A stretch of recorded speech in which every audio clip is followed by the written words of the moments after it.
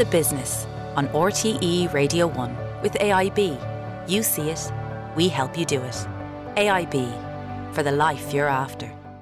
Now, from traditional media to new media, imagine this. You type a simple description, say a windy street in Dublin, cherry trees are shedding their blossoms, a couple walk by arm in arm, and within a split second, a video version of your description appears on screen. This is the latest OpenAI tool that is provoking reactions ranging from shock to awe.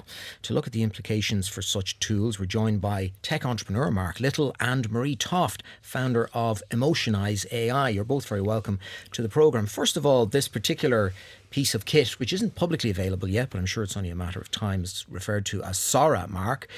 How realistic are these videos? And what do you think the impact could be? First of all, thinking about the opportunities that arise from it. Yeah, so if you've ever, I'm old enough to remember going from the black and white to colour television. The first time I got a high definition television, and it's that sense of awe. So we talk about shock and awe. It's the awe to begin with. You see these images which are very slick, high definition. They're kind of like advertising. And they come at you and you're like, oh my God, this is a game changer. And then you slip into something that I think technologists call uncanny valley, where you've got something so simulated, human, it looks human, but there's something weird about it. And in my case, I was watching the grandmother cooking in the kitchen. This is one of the videos produced by Sora. And you can see the spoon appearing and then disappearing. And it's not great at actually mimicking human behavior over the long term. But for me, the thing I go to as someone who's nostalgic for the future was education. Thinking about the dry old texts, I wonder if Peg Sayers could have been turned by Sora into a video. Would I have connected with the Irish language better? I also think about probably bigger applications, like, for example, OpenAI describes this as a world simulator. So could we, for example, using hard data, construct the damage of a storm or a tsunami or climate change using these kind of simulators? So that's what's there. But the economic incentives of the internet are this: entertainment. This will be something that potentially gives you and me, Richard, a different experience of our favourite movie because we can stick ourselves in as the main character. It'll be entertainment first. It is awful, and I think we will be disappointed by this technology. That's the one rule I would say before we see the long-term substantial impact. And there are obvious threats and disinformation and the impact on politics and campaigns. But just sticking with it, Marie Toft, your own business, you're involved in AI and your company, Emotionise. Just first of all, tell us what you do. Thanks, Richard. So we have been working with AI for well over 2.5 years now. So we saw GPT-3 in 2020, ever before ChatGPT was released, and we saw the potential. So basically what we've done is we have trained AI to imitate emotional intelligence. We create all of our own data and we train AI and we help improve outcomes for employee engagement and customer support. So as you're writing any form of communication, both verbal and written, it will give you an emotional audit on what you've written and it will suggest more emotionally intelligent replacement sentences. What's an emotional audit? An emotional audit. So if, let's say, you wrote you're writing an email to an employee, a colleague, and you say, this behaviour is outrageous, it must be stopped immediately. Our AI will say, look, we suggest this language may be a little bit inflammatory. Do you know what is happening with your employee? And it will always be on the side of the angels and basically bring your language back. But it's based on the idea that a so-called emotional intelligence may not be that widespread. Lots of people just aren't good at figuring that out for themselves. Well, actually, it's quite shocking. And when I say this, everybody looks around, but only 36% of us globally are emotionally intelligent.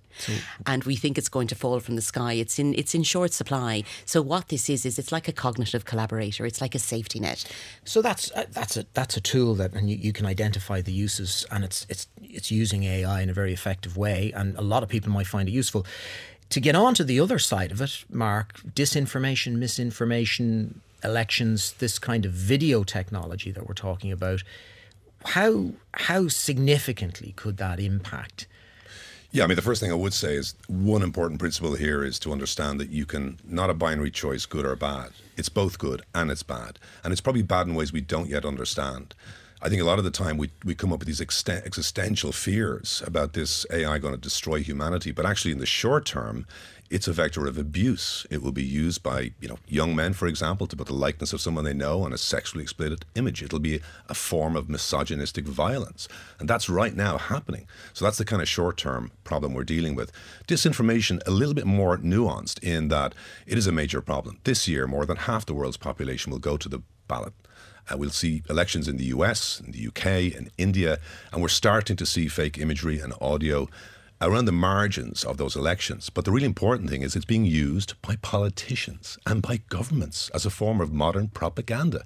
And that's really where I fear, not the sort of doesn't fringe augur groups. well for the idea that they're going to seriously regulate it and try and keep it under control. That's the problem here. A lot of the disinformation comes from the top. What about cognitively? The idea that when this type of artificial video is generated and people use it for entertainment, people use it for misinformation, disinformation and political campaigns, there comes a time in the future when we take that into account and we get better at sort of saying, well, I'm not necessarily going to believe that because I don't even know if that's true. But until that happens, Marie, it's a recipe for chaos, isn't it? It is. And the problem here, Richard, is that the technology is way ahead of the legislation and the guardrails. And unfortunately, tech companies have not exactly been stellar in regulating themselves in the past. And there's all talk about watermarking at the moment. So in October, President Biden signed an executive order saying all AI content needed to be watermarked. And in fact, earlier this month, OpenAI, which has released Sora, brought out a watermark for DALL-E, which was kind of the precursor, which was still images. The problem is these watermarks can be easily removed. And you're right, we live in and this it depends kind on of... where the content is generated Exactly. as well, And then we live in this kind of twilight zone where what are we expected to believe? Do we believe anything? I mean, you saw how the deep fake pornographic images of Taylor Swift went viral earlier this year. So, I mean, like I said, the technology is ahead of the legislation, and that's the difficulty. What about jobs, Mark? And rather than focus necessarily on whether the robots will manufacture the robots and it'll be a sort of a doomsday scenario, just the economic impact of this. John McCarthy, the chief economist in the Department of Finance, described AI this week as the fourth industrial revolution. But at the same time, he warned of a severe vulnerability to our economy in the medium to long term by way of a risk to job losses. You could make an argument, a strong argument. This is a fifth revolution, right? We started off with the machine, right? We then had electricity, then we had the computer, the internet, and now we have potentially AI as a fifth. The really big issue here is the speed. It took about 100 years for those first three revolutions. It's taken 30 for the fourth. And now it's every single week we're seeing new groundbreaking technologies introduced. So the speed's the first thing. And the second is, back to Marie's point, the existential change in the way we think about work. It used to be that our value as humans was critical thinking, creativity. No, it's not. It's actually that the machine's taking care of that. It's the emotional intelligence, self-awareness, self-regulation, vision, communication. So I think we're going to shift ourselves to businesses where we know what defines the human versus the machine. The most important thing, I think, the common denominator in all the studies we're seeing, because no one can predict the impact on, let's say, accountancy or law right now. The common denominators where AI is used as a co-pilot, a conscious partnership between human and machine, it starts to work really well. Where it's an autopilot replacing a human and implemented in unconscious ways, that's where it gets really bad. One of the dangers of that, Marie, I was just thinking about it, might be that in time people will be able to discern, a bit better what's fake and what's not fake, or to dismiss what they think might be fake and not take it into account. But the tools to make those distinctions are grounded in our real life experience of watching somebody sitting across from a table, watching people on a bus, interactions with people. The more hours we spend per day on screens, we're going to miss out on a lot of the experience that allows us to make those discerning interpretations.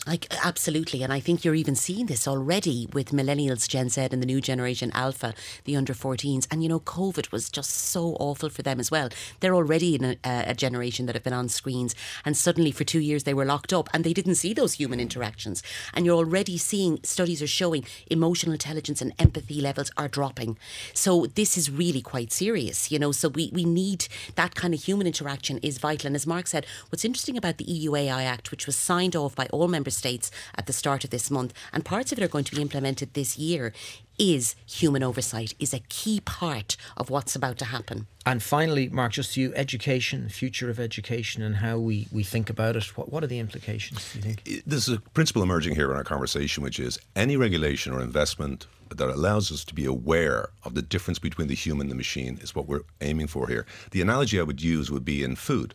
We walk into our food shops. We know the basic regulation makes it safe for us to go and buy the food, but we're aware that we have choices. We're conscious. That's the key. We're just at the beginning of what will be a very long journey, no doubt. Many thanks to tech entrepreneur Mark Little and Marie Toft, founder of Emotionise AI.